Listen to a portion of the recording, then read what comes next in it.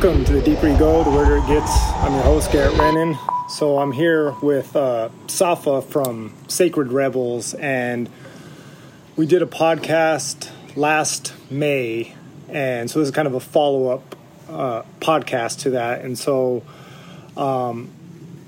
Safa, first, why don't you give us a little overview of what you do with as far as the Sacred Rebels goes, and your organization and stuff like that. Perfect. Yeah, so my name's Safa, and I'm one of the founders of Sacred Rebels Recovery. We're a sister project with Niue Rao, Centro Espiritual in the Peruvian Amazon, and we're a peer-led recovery initiative specializing in ayahuasca-assisted therapy for people seeking to overcome their problematic substance use. So we do a lot of recovery-focused work, holistic recovery, personal training, land-based healing in the form of permaculture and language learning.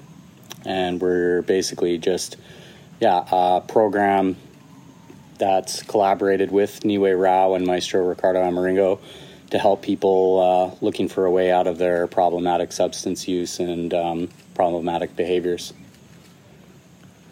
That's awesome. So, last time I was here, I don't know if you guys were officially open or if you had any guests, but now I'm here and you have 2-3 people here. So how's that been as far as bringing people in and when did the first guest arrive? Yeah, so we've been working on kind of putting this together and collaborating with other people in recovery and with Ricardo as well. And it all just started out as kind of this idea, and it's definitely turned out to be really productive and really helpful for the people who've been able to access the program. And we had our first guest for this year come through about 8 weeks ago, and they found us actually through another podcast. So that was really cool.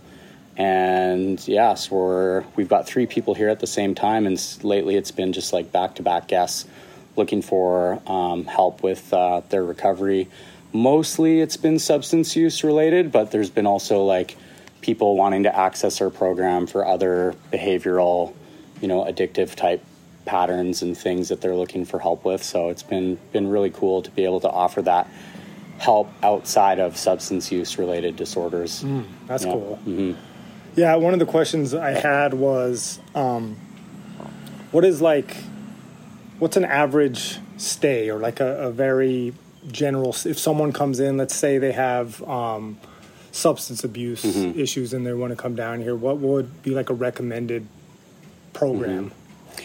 Yeah, I mean, it's kind of to each their own. I'm really big on 12 weeks or 90 days. I think that people who give themselves that much time, the long-term outcome is a little bit better. They get a chance to like really get deep into the recovery work.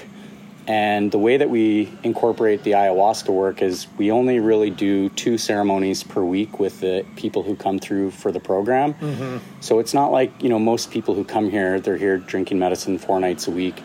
What we offer is people really learn about how to get the most out of their ayahuasca experience, how to incorporate that into the recovery work, and then we kind of let people get their feet wet in a few different recovery programs and self-help fellowships that are out there. Some people might choose 12-step recovery, some people might choose recovery dharma, some people might choose smart recovery. There's all these different ways of doing this. And so more time is generally better. Mm-hmm. 12 weeks is recommended, although some people opt for the 6-week program. For some people, it's the financial commitment. For some people, it's, time with maybe work or family life or whatever it might be. 6 to 12 weeks is the average program time. Yeah. In some cases, we have made some exceptions for people, for instance, somebody who's not struggling with a substance use issue that's looking to come in and work on something behavioral, like maybe gambling addiction or sexual addiction, something along those lines. they're like, well, I don't know if I really want to come for 6 weeks or 12 weeks. Is there any way we can do a shorter program? Maybe they have experience working with medicine, or they have experience working with psychedelics. So we offer them a 2-week program that's a little bit more intense. They do the 4 nights a week of ceremony and a traditional dieta in some cases, and we apply the same work style, daily programming, recovery work, self-help work, guided workbooks actually, where there's questions and reflection period and all that stuff. And that's kind of what it is we kind of work towards helping people feel empowered and self-empowered to make decisions for themselves based on what they feel like is going to be the most helpful, and then just support them in that process, and then work with them with medicine. And it all kind of comes together. That's cool. So what is do you have kind of like an ideal type of client? I mean, I don't know much about recovery as far as substance abuse goes, but it seems like that could be a big spectrum of people in a part of a process to come clean. I don't know if that's true, but if it's a big process to... Yeah, for sure. I think, right now, the majority of the people that I've worked with over the last, 7.5 years, 8 years, have been people struggling with opioid disorders. Fentanyl is a big thing, heroin, all of these different things, prescription pills. So that seems to be really common in the work that I've been doing.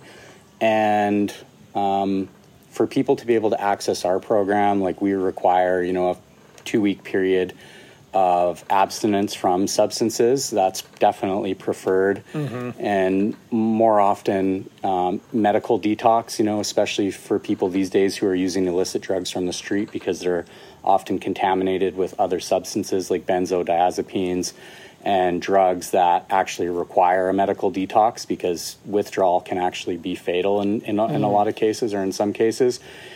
And so I get asked all the time, can I come there and detox, or can I send my partner there, or my husband or my boyfriend or my son there to detox? And we just tell them, detoxing here really isn't ideal climate-wise. It's hot, 90% humidity, 35 degrees Celsius, which is 95 or 100 Fahrenheit. It's really not the most comfortable place to be.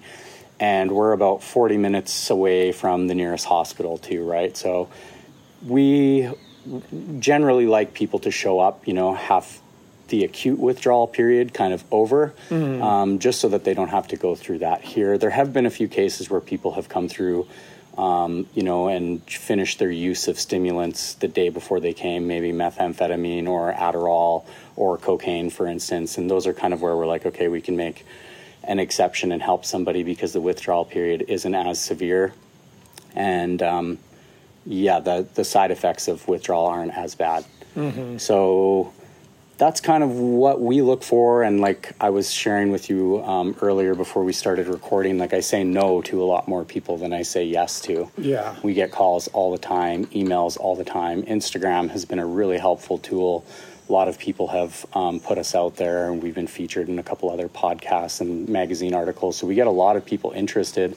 And, I would say maybe 10% of the people that reach out to me I've actually been able to say yes to and make something work for them. Some people are in detox right now, or doing a preliminary rehab program somewhere in Canada or North America, and getting themselves a month or 3 months in the recovery kind of groove before coming down here to get into this work, because it is quite a bit different than conventional recovery, and we're in the middle of the Amazon. Right. And it's pretty bare bones and rugged, as you know. It's you're not coming to a swimming pool and air conditioning. It's quite the opposite. Right. Yeah. I always joke. It's like a resort here, but it's a 1-star resort. Right. Yeah, that's a good way to put it. Everything's taken care of, but it's not luxury, but it's nice, and it's got its own kind of charm. Exactly. Yeah. Yeah, and for people who, for us, it's not like regular treatment where you just throw money at it, and the problem, people hope that the problem is going to be resolved. for us, and myself especially, is like I really want to work with people who are ready and who understand to a degree what they're getting themselves into when it comes to working with medicine, and people who are just ready to do whatever it takes. Yeah. When I went to treatment 8.5 years ago, I went to like a holistic recovery center. There was no psychedelics or anything like that. It was like, really basic. You got a bed, you got food, you did 12-step work, other recovery work. I had like a yoga teacher at the treatment center that I went to just by chance. She also did like other shamanic type work, drumming and different things along those lines, and kind of more of the spiritual side. So that was really helpful for me, and I was just so done. Like when I decided to go to treatment, I had already been trying for 10 years to get 1 year of abstinence from alcohol and cocaine and drugs. And, it was like, I knew in that moment when I got there, I was like, okay, this is it. I'm done. Yeah. And then I was fortunate enough to work with psychedelics like after I left treatment, and the counselor that I had was like, I encourage you to do that if you're doing it for spiritual purposes. So yeah, I kind of incorporate a little bit of everything into the approach that we do. And then again, it's very much up to the person, and we just kind of give them options to explore. And it's not uncommon actually for people to reach out to us who've already been through rehab before at some point, and they've got some experience. Like a lot of people are finding that the abstinence models don't work, the 12-step models don't work. Yeah. Conventional treatment doesn't work. Like the success rate is really, really low in a lot of those programs, and they often come with medication, anti-anxiety meds or prescription medications, medical assisted treatment for whatever substance use they might have, which is also totally okay. And often a lot of people, they don't want to do any of that. They want to get to the root of the problems. Right. They want to work with the trauma. And so that's what this work really complements well, is like helping people get to the root of their issues. Yeah. I mean, that's beautiful. I mean, that's a way better approach than subbing one pill for another pill, maybe. Yeah, exactly. What's the feedback been like? I mean, I've seen a couple of the people since I've been back here running around, and it seems like they're kind of rather enjoying themselves, and they're getting their hands dirty and building some garden beds and stuff like that. And so maybe it's hard to tell, but do you see people seem to be kind of enjoying this process? Yeah, I think so. I mean, I think, a big part of it is like getting to be outside in nature and getting to experience life in a different way. If you're in Canada right now and you're getting ready to go into treatment, it's wintertime, you're inside, you're not doing a whole lot, right? And here people get to come, they get to be a part of the project, plant trees, like Zach, who's here right now, just completing his 6-week program. Amazing guy, one of the most hardworking and successful people that I've seen in early recovery, just like give it his all, put in his best effort, and just really a hard worker and somebody who showed up ready to go and ready to do the work, which is like kind of ideal and what we want. And just witnessing him and his process and the changes that he was able to make, and the way he was so eager to participate in planting trees and working on the garden and doing all of the different things that we do here on the farm. I think it adds just something a little bit extra to the approach. It's really meaningful and purposeful, and it kind of gives you a chance to have some fun and do something constructive outside of just like the clinical book study kind of therapeutic practice type thing, which can be really dry sometimes. Even in the way that I do the work and I work with people, like some of the work and the recovery stuff, it's quite, it can be quite dry, and it can be a lot. So having a way to kind of take a break from that, have your feet in the sand, literally, and be like, planting seeds and watering food, and it's awesome. Yeah, no, it is. I mean, because you're contributing to something bigger, and something that's constructive, that's going to help people with producing food and managing the land, and it's a beautiful process. speaking of that, how has the like the farm and the permaculture project itself grown since the last time? Have you guys made a lot of progress in that, and are you producing a decent amount of food at this point, or? Yeah, it's definitely going to be like a multi-year project for sure, just because, I mean, that's how long some things take to produce. Right. But we've already had several plantain harvests, banana harvests. We just revamped and redid the garden beds. And the idea is to just kind of keep planting trees. We started this like agroforestry kind of trail through the back 20 acres that was never developed. And so we've cut a trail out through there, and we've been planting different fruit trees, mangoes, avocado, papaya, tapiriba, and these different kind of more obscure jungle fruits. And yeah, the idea is to kind of just like keep expanding on that, keep building on that, have more local community involvement. A lot of the Shipibo family of Ricardo, like Miguel and Falacio, they have their families and children and cousins and relatives. So there's been a lot of people interested in helping us work on that and contributing time and, giving us instructions like where should we plant this food, or what is this tree like best? Does it like full sun? Does it like shade? Does it like partial? So they've been really hands-on and like getting us set up and helping us get things going.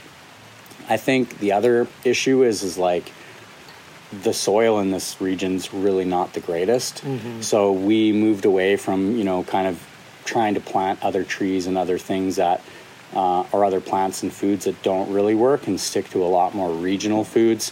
Yucca, plantains, mango, papaya, avocado, annona, stuff that we know grows well in this area and in this type of soil.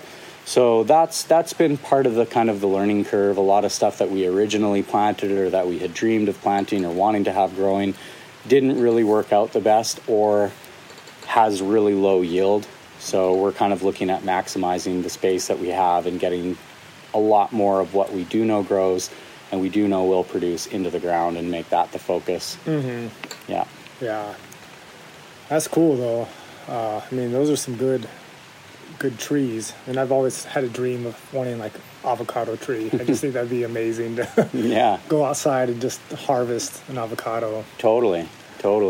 Before we shift gears a little bit, because I have some questions about the year-long process and how your year-long went, and then some of the integration. But before we move on to that, is there anything else you want to mention about like the Sacred Rebels project? Yeah, sure. I think one thing that I wanted to touch on was that something that became really, really clear to me in working with ayahuasca, specifically in a recovery context, is how to use the experiences to complement the recovery work in a really productive and practical way. Mm-hmm. And as you know, like in the dieta and the language of dieters, especially long-term dieters, we learn about all these different elements of the medicine world, and there's all these different things that are like part of the Shipibo cosmology that don't necessarily have a place in recovering from substance dependence. Right. So a big part of our approach has been like really keeping things really simple and about the recovery work. And the people who come here to do the recovery program, like the 6-week or the 12-week program, they don't do a master plant dieta at all, actually.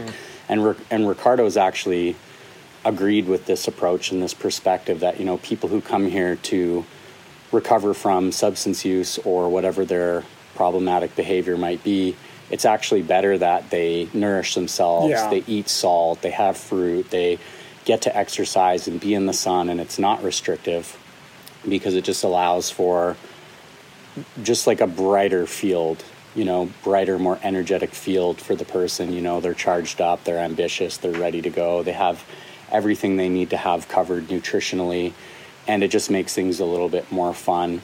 And so we really get to work on the recovery stuff, and it's not so much about a lot of the other, Mawa Yoshins and all of the different elements that kind of come in with the diets, Yeah. And so that's something that I think is really important. And then also too, just that it's a peer-led program, we're people in recovery, helping people who want to recover. And that's really what it's all about and why we started it, and a lot of the places that are out there that are offering like a 4-day addiction retreat or a 7-day addiction retreat, it's really misleading, and it makes me cringe, because like somebody's not going to come out of, a 14-year battle with opioids or, a 10-year battle with alcohol and go to a 7-day ayahuasca retreat and be cured. It's just not going to happen. Yeah. It's not going to, maybe I should, in some cases, somebody could have that big shift and that was all it took. It's just really unlikely. Yeah. So that's what we do and that's what we offer, and that's really what we express the importance of, is it's like not so much about the ayahuasca, it's about the community, it's about the work that's done and the way that the container's held for the best possible outcome for the long term for the person that's seeking our services and help. Yeah. Yeah. That's really beautiful, and that's actually a really good approach because of how restrictive the diet can be. And, even in my own journey, I'm learning that, this path of ayahuasca or the path of the medicine world is not so much about the plants and the medicine. It's about everything else as well, too, and finding a good balance. And that's going to lead into the next thing. But before we get there, it's interesting that you talked about certain places that have like 4-day or 7-day recovery retreats. I think that's one of the problems with some of the ideas around ayahuasca in general. One of the things that I've always been frustrated with, that, I'm sure you've heard this back in the day when people would say like, oh, it's like 10 years of therapy in one night. And, I know what people are saying when they say that, but I actually feel like that's a bad thing to say, because it's producing this expectation of like, oh, I'm going to go down to Peru or somewhere and I'm going to drink a cup of ayahuasca and all my problems are going to be solved. Yeah. And so it's good for you to get this message out and base your program around like, hey, the ayahuasca is going to help. It's a tool, but it's going to take time, and it's going to take a bunch of other things. And whether you're in recovery or not, even if you've just got physical trauma and you want to come down to an ayahuasca retreat, I think it's good for people to know that it's a step in a multi-mile journey, that your problems are not going to be solved overnight. Totally. Yeah, I agree. Yeah, one of the things I wanted to talk to you about was your year-long journey and then the recovery after that. And it's interesting because you had mentioned as part of your Sacred Rebels program that you want to make sure that people can eat salt and eat fruit and have a well-balanced diet and feel strong and healthy while they're doing this. One of the questions I've been thinking about during my year, and people have asked me, and so I'll kind of set this question up a little bit, where the year-long diet is a very restrictive diet as far as restriction from everything, but some of the big things is food, and then in particular salt. And as I've learned, and as you're aware of, that salt, not having any salt for a year is actually not good for your body. It's unhealthy, and so you lose muscle mass, your brain fires a little slower, your joints hurt, your digestion gets messed up, and so you always start to wonder, and I know I've had these doubts of like, is this worth it? Am I doing damage to myself? And one of the things I've noticed since being back here is a lot of the passengers, they're really curious about the year-long diet process, because they come down here and they have a very good experience in the Maloka and their plant diet. And this is what got me down here, is it opens up a whole new world of plants, and it's really cool and exciting. And so people are like, oh, I'm curious about knowing more. And then they find out, oh, well, there's people that are doing a year-long diet and they're training to do this. And so they get really curious. But then sometimes they look at some of these year-long dieters and they see that they're very skinny, pale, frail, looking sick. And they're kind of like, oh, man, should you guys be doing this? So that was kind of set up, like, what is your thought on, let me start here. Like, what's special about a year versus, because, while there's no certification process or anything like that, typically, at least I don't know if it's Shipibo wide or not, but at least within Ricardo's thing, it's kind of like, if you want to serve medicine, you should do a year. Now, it's not necessary. I mean, some people will do 3 months, 3 months, 3 months. So what's your take on that? Is there something that separates the year versus breaking it up into smaller chunks? Yeah, it's a tricky question because, I mean, one of the things that influenced me to do a year was people that I was working with in the past. I was under the impression that if you ever wanted to serve medicine or be able to be in that position, then a year-long dieta was kind of part of the requirement. And so in the back of my mind, years before I ever even made it to Nihue Rao, I was like, wow, especially after I did my first dieta, which was 2 weeks, I was like, wow, like doing a year would be amazing. Because the first, couple short dietas that I did, I actually got so much out of them. There was so much revealed to me. And I was such a skeptic. I probably talked about it in the last time we did a show. Like, I drilled for oil for 12 years. I was a really big skeptic when I heard about master plant dietas and singing to the plants and talking to the plants and the plants teaching you Icaros and medicine songs and all this stuff. And I was just like, this sounds like a bunch of hippie bullshit. Right. That's where I was at.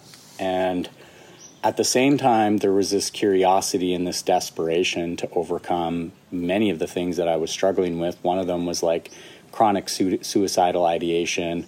I had a couple different chronic pain conditions due to injuries. One of them was occipital neuralgia, which is like this nerve that runs along your back and into the back of my head. And, doing physical exercise, too many chin-ups in a row, running up a flight of stairs too quick, could be anything, I would get these like electrical shocks in the back of my head, and it would just kind of like, they'd collapse me, and I'd sit on the ground and wait until it passed, and it was terrible.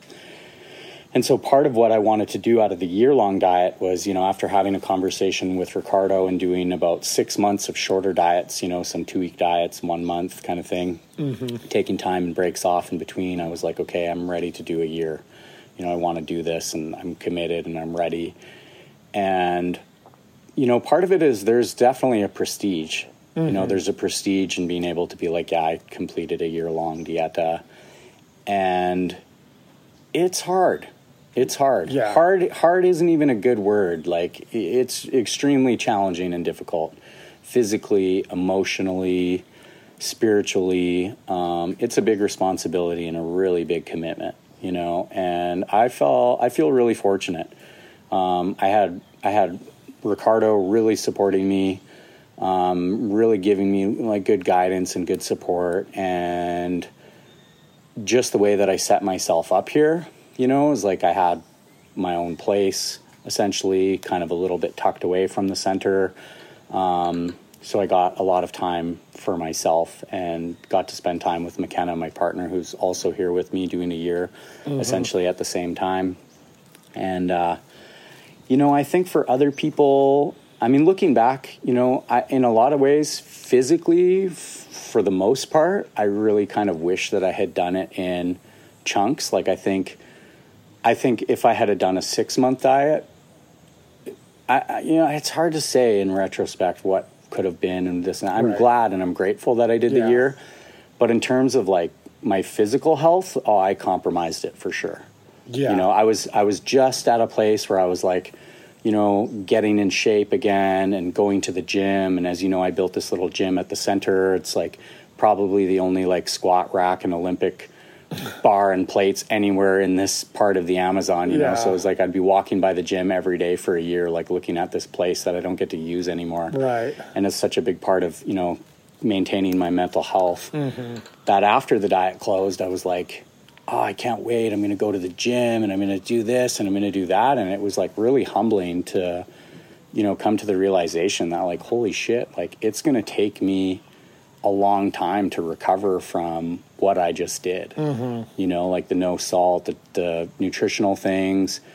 And so, yeah, I'm kind of in like the 12-week mark now of just getting back to the gym and getting back into regular exercise. And like, it's been hard.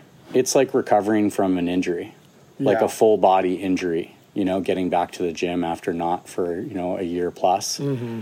So, that part's definitely hard.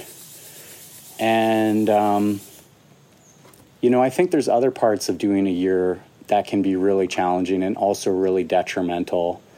And one of those things is just like getting lost in like these stories and this dark part of the Shipibo tradition and like black magic and, all this other stuff that's, paranoia, and drama, other stuff going on and people. And, it's happened for me, like getting caught up in politics, other things with other dieters and different things. It's part of it in a way. Mm-hmm.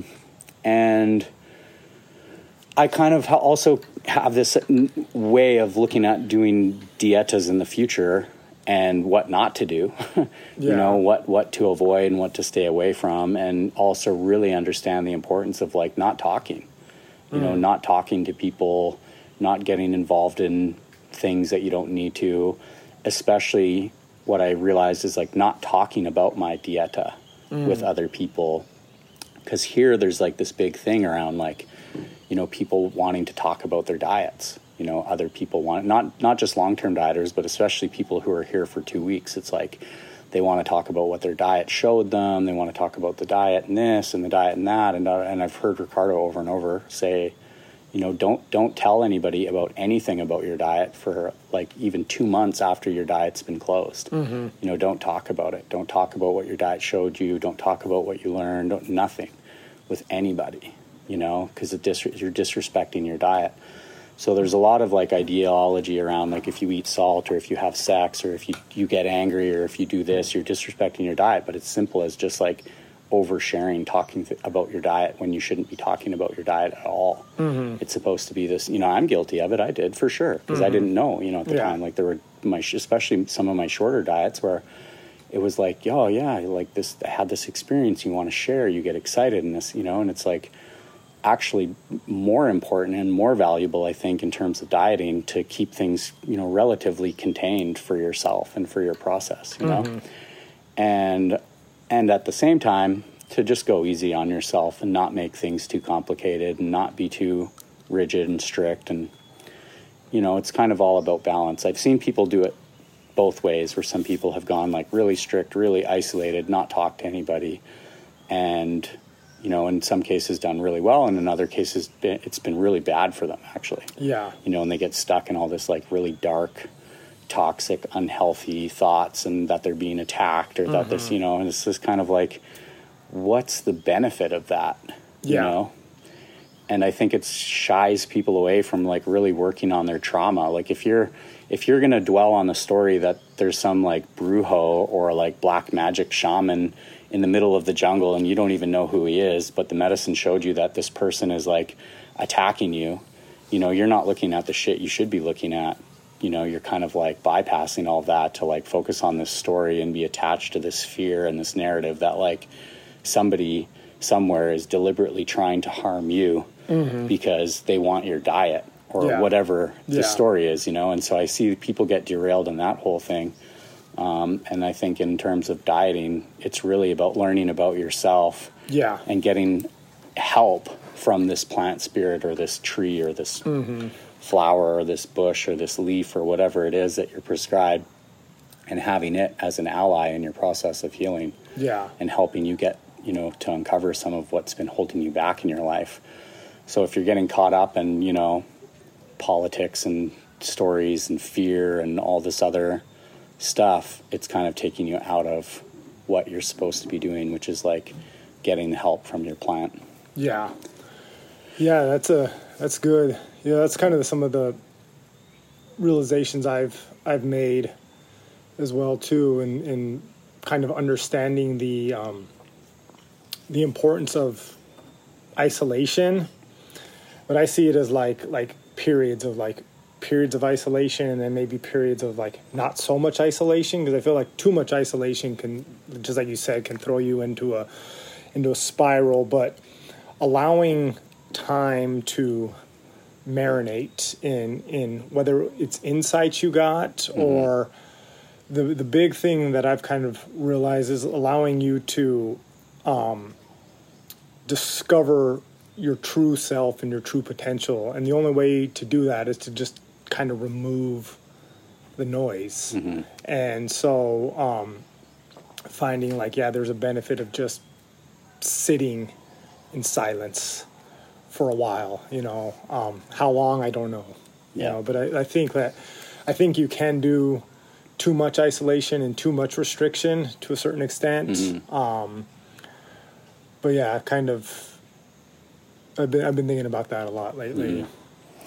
Yeah, and just observations too that I made with like other people, and I mean I call them observations, but maybe it's judgments. But like people who get so caught up in the like, oh, let me check with my diet, and I have to see what my diet says, and which is like, sure, it's good, but sometimes I just found it to be a little bit much, and then it's like, okay, well, like if everything is going to revolve around like what your diet thinks, says, and believes you should do, like what are you going to do when you close your diet? Like who's steering the ship? Right. And there becomes this whole thing of like, it's about the diet, and the diet's this and the diet's that. And I think some people get lost in that and like kind of stop making the distinction between like what's actually their own conscience and what actually is their own level of decision making. And like a lot of people get caught up and lost in the fantasy of the dieta, and it becomes like a little bit too much like a real life RPG, or like Dungeons and Dragons, or some type of like mystical fantasy kind of thing, where there I think like going back to where I was saying, like people get focusing on the darkness, or people get focusing, well, you can do it in the other way too, and get focused on a lot of the other like shimmer and glimmer of like the dieta, and looking for meaning in things that you may or may not be worth actually really pursuing. Once again, like getting away from looking at the shadow, or looking at your own darkness, or looking, so it goes both ways. Yeah, it does. And that's a really good point, because I've talked to some people like that, and it's really fascinating and interesting to me, because I've seen people be like, yo, I've got to check in with my diet, and then walk away, and then 10 minutes later and be like, okay, I got the answer. And it's like they just had their plan on speed dial and was able to call them up and get this answer. And that it makes me think a lot of different things. Like, one, a lot of what you said, where it seems to take away their own kind of free will, if we even do have such a thing, but their ability to kind of make their own decision and make their own choices. But then also it's like, well, I don't seem to have a connection like that with my tree. So then it spirals me into like maybe having some paranoid thinking of like, well, what am I doing wrong if I can't just phone up my tree and be like, hey, should I drink ayahuasca tonight or not? Or can I have an apple today or not? Right. And so, I don't know what your thoughts are on that, as far as wondering like how people seem to have this connection. Yeah, I mean, because it seems like it's real, but you know what I'm saying? Yeah, totally. Maybe we should pause it here. All right, we're back. We had a little change of location, so trying to get back on track here. And I think I was just we were talking about certain aspects of the diet, and I was talking about some people that seem to have this overly strong connection with their plant, and they're able to check in with it at will, and it seems to drive every decision. And that brings up a lot of interesting thoughts for me, because on one hand it's like it seems a little crazy and almost fantastical of like, is this even real? Are you making this up? Not that I'm doubting anyone, but but then also like it makes me second guess things, because you're like, well, I don't have that ability to do that. At least not that I think I do. And so it makes me wonder, am I not being a good dieter? Right.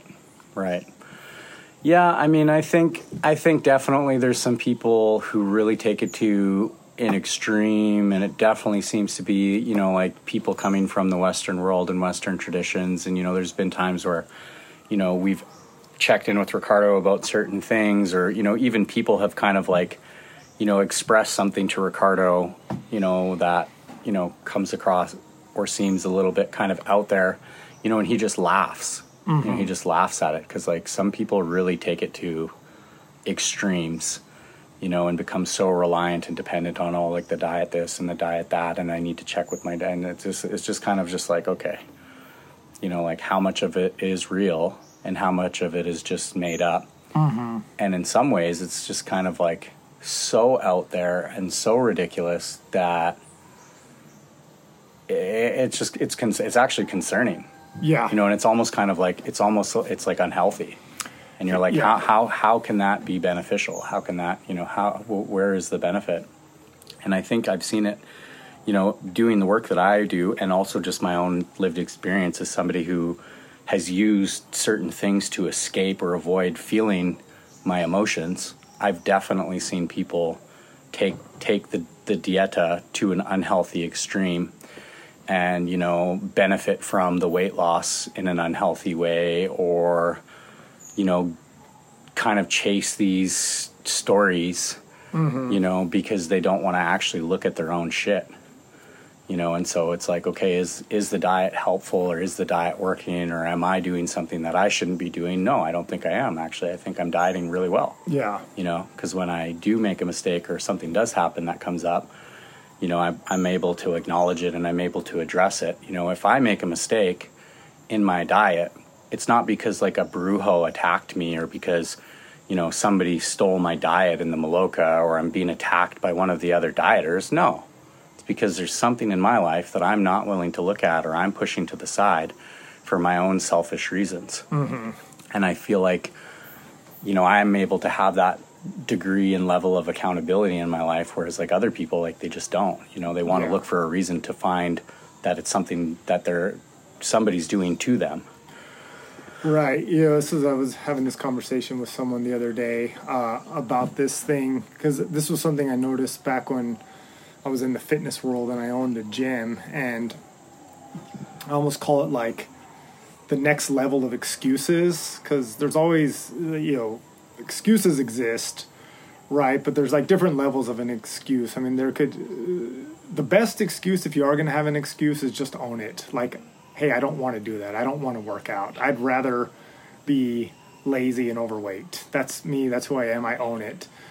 Nobody wants to do that, though, because if you do that, then anytime you realize you're unhealthy or whatever, then you have to be like, well, this was on me. So the best excuse I find is somebody else is to blame. Yeah. And, you know, COVID was a perfect example for this, particularly in the fitness industry, because, oh man, I was going to go to the gym, but now it's closed.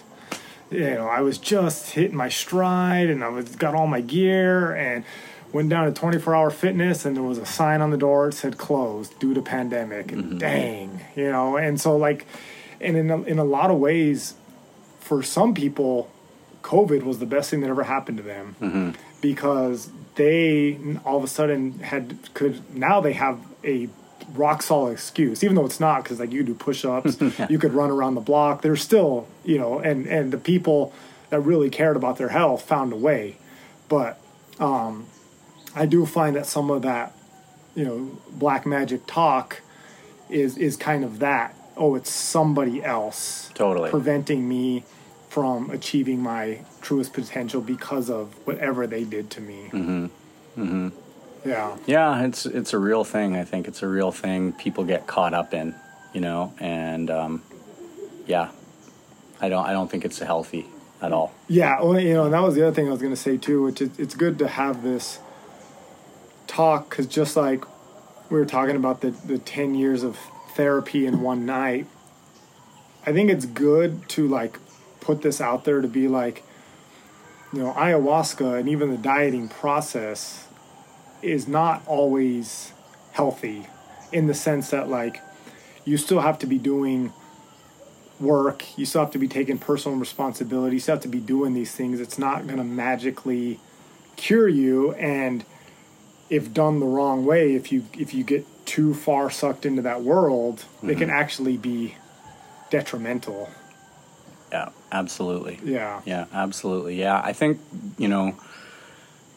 getting into doing the dieta, there's the healing aspect, and there's certain things that you might come to the medicine world with, or the world of ayahuasca with, that you really want help around. It could be emotional wounds, different degrees and levels of trauma, physical illness, that there's actually plants that treat these illnesses. And then in conjunction with ayahuasca, it's like drinking your Pinot Blanco for 12 days.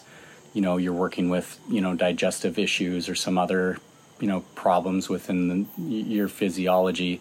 You're going to have a benefit because the plant that you're taking is actually a medicinal plant. Right.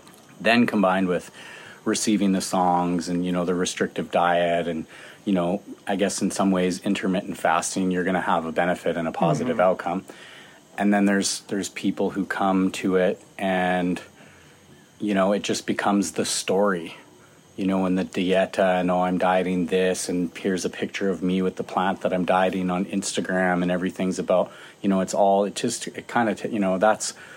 part of, I think, the psychedelic tourism piece that kind of takes away, in some cases, from the healing and from the benefit and from, what it is people really come to do, because it makes it kind of almost less personal and more about, look at what I'm doing, this is this, and this is, and some, so to each their own, Yeah. Ricardo told me when I opened my year, be really limited and careful, like who you talk to about what you're dieting and, all these different things, and keep it close, and for the most part I did. People in my really close circle that I was doing the dieta with at the same time, my partner, a couple of other close friends, people were aware, and in my experience, like working with the diets, and I dieted many plants in the 2 years that I've been here, the ones that I got the most out of for sure were when I spent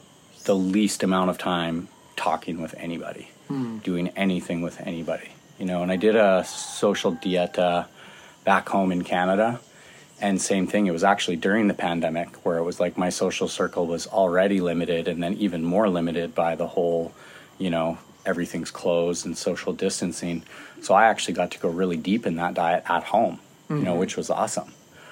And then there were diets, like my first diet when I got to Niue Rao, where I hadn't been around medicine people for such a long time, and being in a place where like, oh, there isn't a bottle of hand sanitizer at every door and you have to wear a mask. There was none of that here when I got here.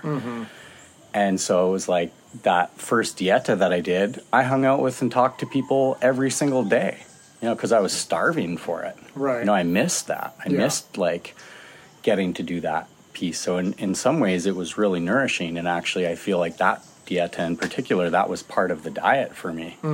It was like filling myself up with like healthy social interactions with people and feeling comfortable and feeling safe, and not like this whole, are you vaccinated or unvaccinated, or none of that mattered here. So, yeah, I think that's all, part of dieting. It's like, it's really up to the person to decide for themselves. Ricardo kind of gives you guidelines.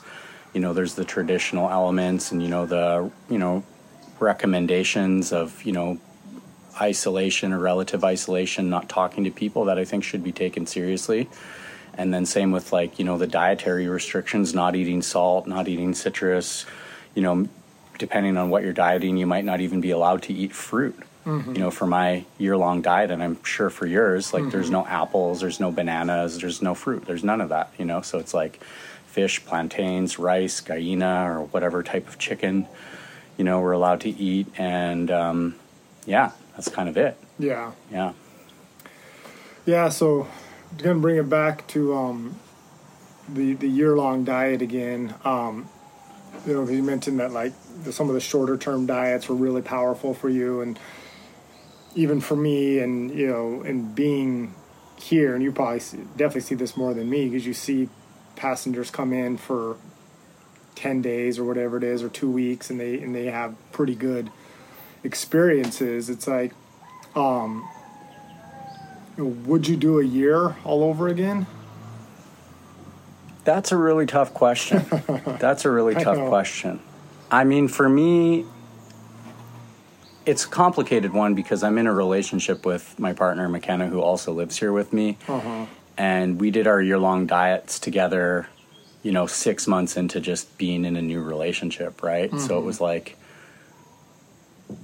there were a lot of really positive things that came out of that, and there were a lot of things that were really complicated. Yeah. Especially around intimacy, and then getting out of the year-long diet and, experiencing fatigue and all of these other stresses. And I had a lot of really challenging personal stuff going on, that kind of pulled me away from being able to like be in a relationship, and then we opened another diet, this Oracion diet that I just actually closed, that was supposed to be for another year, and I was kind of just like, why do I have this feeling that I need to like do another big dieta that I just completed? And I justified it with like, okay, well, on the Oracion diet, I can eat salt and I can have regular food, and, I can hit the gym, and it's going to help me integrate my other, and there's all these, all these things. And in some ways it was also like, one of the things that I've really been working on overcoming over the years is just like my ability to have like healthy, intimate relationships, and monogamous relationships, and, really be devoted to that and being in a partnership, and so I really kind of took a closer look at it, and I'm like, am I doing this in part to like having to avoid being vulnerable? Right. Am I doing this in part to like, there are these little things even within myself that I, being more aware of and paying closer attention to, which is like, I'm glad that we're getting to talk about this, because it's an important part. It's like me even acknowledging my own, avoidance and aversion to, difficult feelings and difficult emotions, even as something so simple as like an intimate relationship with a partner. Right. How much of the diet is like, am I using to avoid having to just show up and like be what I'm supposed to be and be what I need to be, and sure, there's all these spiritual benefits you get from the diet and this and that, but it's like, well, what about just like being a normal person? Yeah. And not having to like rely on the diet or go into the diet, so it was one of the things that I was kind of like, you know what, I don't need to do this right now. Yeah. I'm going to pause it, and I'm going to just like be in a relationship, Yeah, I think that's a good call, because you can't be intimate, right? I mean, intimacy, I'm referring mostly to like sex, to be honest, yeah. like, well, yeah. But it's like, it's a big part of it. It's a big part of it. Yeah. It's a big part of it. And after like already going, a whole year, it's like, we're kind of just like, okay, we don't really need to do that, and, I'm really enjoying not dieting right now. Yeah. It's great. I can eat whatever I want, basically. And things have been great. Things are awesome. I have my energy. I'm getting my strength back, working on achieving, other goals. And the other thing about the diets, all of the diets, everything, that led up to this and the work that we're doing here now, a lot of this came to us through dieting. Originally when I came here 2 years ago, I was like, okay, I know I want to be here for a while. I know I want to apprentice. I know that I want to do the longer diets and my own personal healing and stuff. But at no point when I first got here was it in my mind like I'm going to bring people here for addiction treatment. Right. That wasn't even on the radar. Right. That was something in the back of my mind I always wanted to do. And I thought, okay, I might do this in Canada, with a therapist or a couple of other people involved, and like work with people in recovery, keep it really small and simple. And then it just kind of occurred to us at one point, we're like, hey, like, wouldn't it be a great idea to just bring people here? and do it here. And, Ricardo was like, yeah, it's a great idea. Let's do it, and we're in like, I think that Zach is the 9th or 10th person, that I had brought through the program. And then Capri just got here and Milan just got here. And, there's other people who plan to come in for the new year. So it's like, it's happening. Yeah. It's a real thing. Like people want to pay to come here and have better support and better guidance from people with experience and get deeper into the work and make it more intentional. Because a lot of the time, the facilitation at Nihue Rao is always great. And sometimes, people come here and they don't have a whole lot of experience. And, there's been times where people come through and they're like, oh, I wish there was a counselor here, or I wish there was somebody that I could talk to that could like really help me with what I'm going through. And like, it's just not equipped for that because it's volunteers. Right. So that's one thing that's been nice about, McKenna and I being here for a long time is, we have more experience and we can refer people to other people when we don't have what they need to help them, like Marcus or Savita or Martina or some of the other, founders and, people who established Nihue Rao with Ricardo in the beginning, and point them in the right direction to other people who are better equipped to support them with what they have going on. Yeah. Yeah, it's cool to hear about your decision with the diet. From just me being an outside observer and hearing that, it seems like that's the right decision of like, everything seems to be like a good balance of like, you diet for a while, but then you also need to like live life. Because it's like if you just dieted you'd get a lot of insights, but then sometimes it's like, is that a life worth living? I was thinking about that with like isolation and restriction and the balance of that, of like, it's like, yeah, isolation, very important for the diet, but if you isolated for 5 years of your prime years, I don't know, you know what I mean? It's kind of it's hard to know if like that, at what point does that become, because just like you said with your experience of like talking to people, like that can be very beneficial. I mean, I've gotten, I feel like I have a good balance between isolation and talking to people, and usually the people I talk to are in the medicine space, so I can talk about medicine type topics. But for me, it's interesting because I get a lot of insights sometimes from talking, just having the opportunity to verbalize it with something, and then I go away from those conversations, kind of go back to isolate, let it marinate, and I'm like, wow, I got a lot out of that.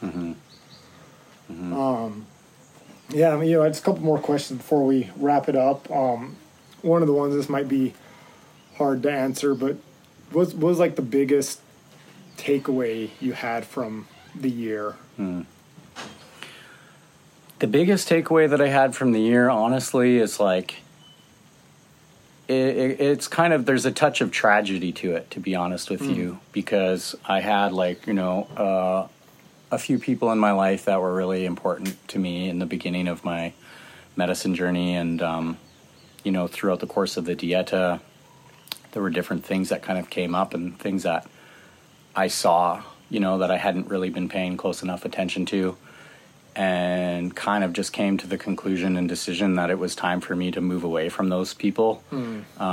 Mostly just because like I felt like I wasn't really being supported in what I wanted to do, and I wasn't being seen, and I wasn't being heard, and I was actually being taken advantage of in some ways. And there were things that were happening that weren't being addressed that just didn't really feel good to me anymore. And, when I brought them forward to the person that I feel like I needed to show up and they didn't show up, I was kind of just like, wow, like, that's shocking. And it's time for me to kind of just like step away from these people and feel empowered and feel strong in my ability to do what I'm doing for myself and for other people, and have the confidence and, turn to the people that I do have in my life that really believe in me and support me, like Dr. Joe Tafur and Marcus Drassel and, some of the other people in my life who've, become really close friends and, mentors in some cases. and ask them what they think, and ask them for guidance, and ask them, what do you think about this, or how should I do this, or what do you think about, and get guidance and help in that way. And so that was one of the big things in the year that I got, was like really being able to feel strong in who I am. Yeah. And know that, what I'm doing is coming from a good place, and having trust and faith in my decision making, and learning to really let go of anger, because like in that process of, having some of these realizations and coming to the conclusion that like I wasn't able to trust certain people that I had really put all of my faith and all of my trust into, I was fucking pissed off. Yeah. I was pissed off. Like I wanted to rain all kinds of fucking hell down, for real. I was mad. Yeah. And I didn't, and it felt good to be able to just be like, okay, I don't agree with what happened, and at the same time look on the bright side and look at some of the people that I had in my life that I had to let go of, and go, well, I'm grateful for them and I appreciate them, because I got to get to this place where I get to do this work for myself and others. I get to share this work with myself and others, and I get to bring people here and have Ricardo's blessing and have the blessing of many other people who believe in the work that I'm doing.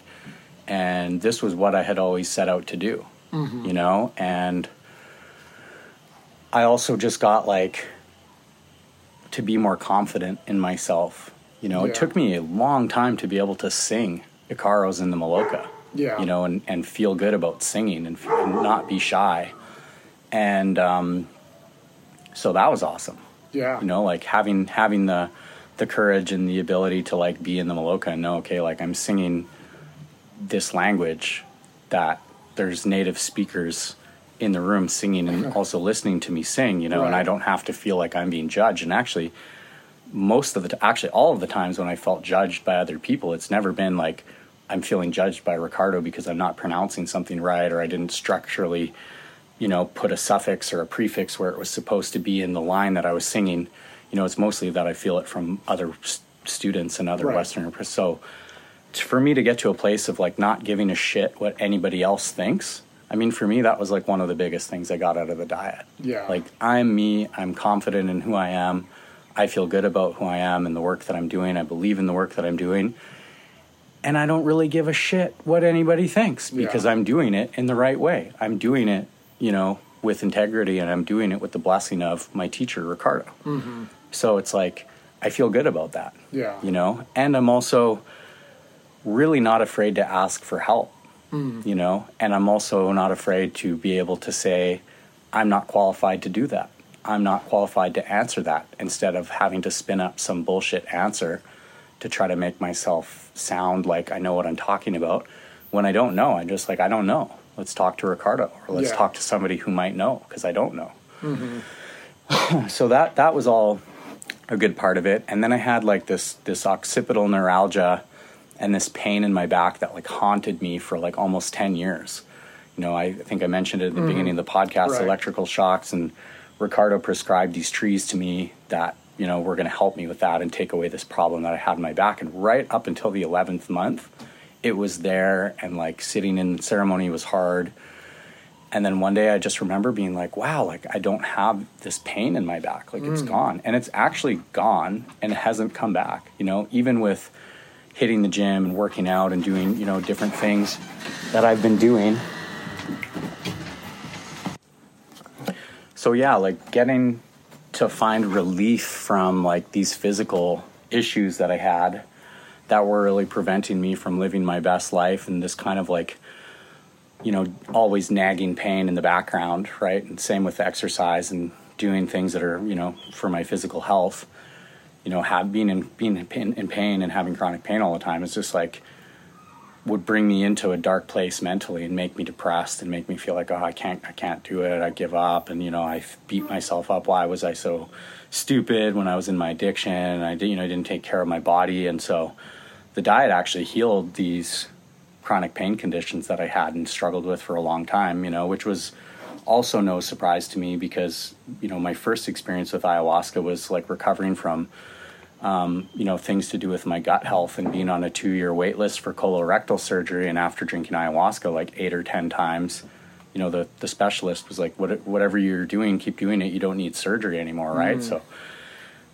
ayahuasca has a profound ability to heal physical issues in the body, which, like, when I first got into this work, nothing indicated that could be possible. I just thought that this is a psychedelic. You have a psychedelic experience, and that's kind of where it ends.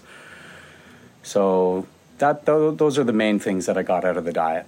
To really feel empowered, to really believe in myself, to not give up on myself, to not give up on others, and at the same time know where to, like, draw the line.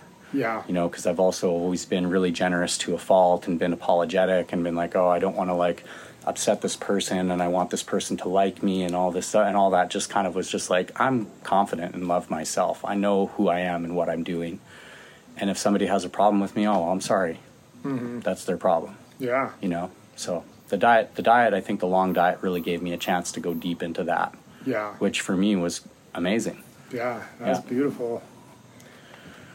Yeah, I wonder. Yeah, I mean, maybe that is the benefit of like a year or something, just allowing you to. That's kind of what I've thought. My own thoughts on the year versus like shorter diets with the goal of serving medicine. Of like, it's such a long time that it just kind of breaks you down to your core, and you learn these lessons that maybe are not possible with shorter diets.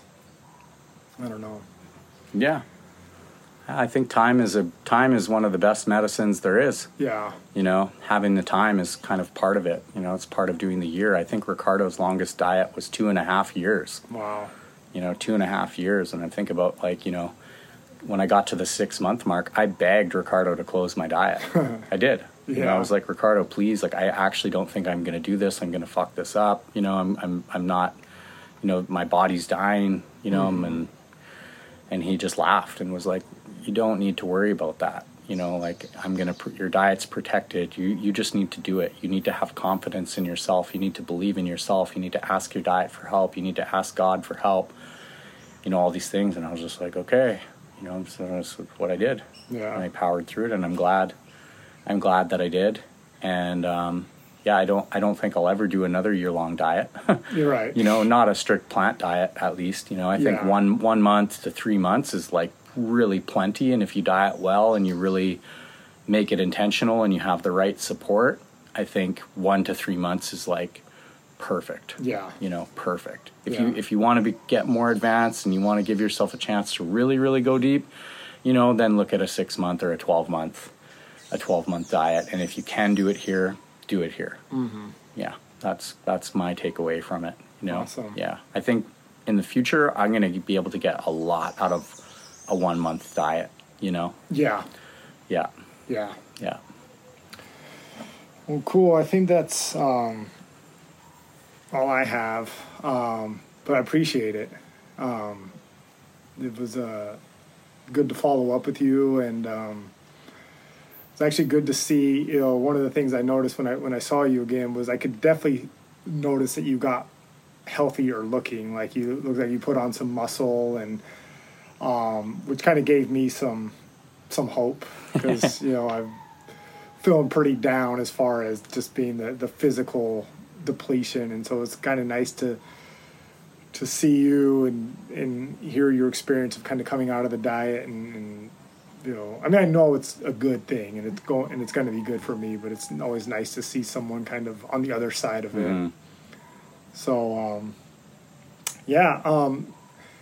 so there's a Instagram page, right? I can put a link to that, and you have a website as well. Yeah, everything's just Sacred Rebels Recovery. So sacredrebelsrecovery.com, and then at Sacred Rebels Recovery for Instagram.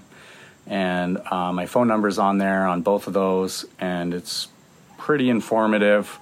We've been trying to kind of like post more reels and more stories and answer questions for people when they reach out. And yeah, we're an open book, and even if you're not looking for rehab, you might already be in recovery. You used to have a problem with alcohol, or problem with cannabis, or problem with any other substance or any other behavior, and we're always looking for other people who are interested in exploring ayahuasca in that way.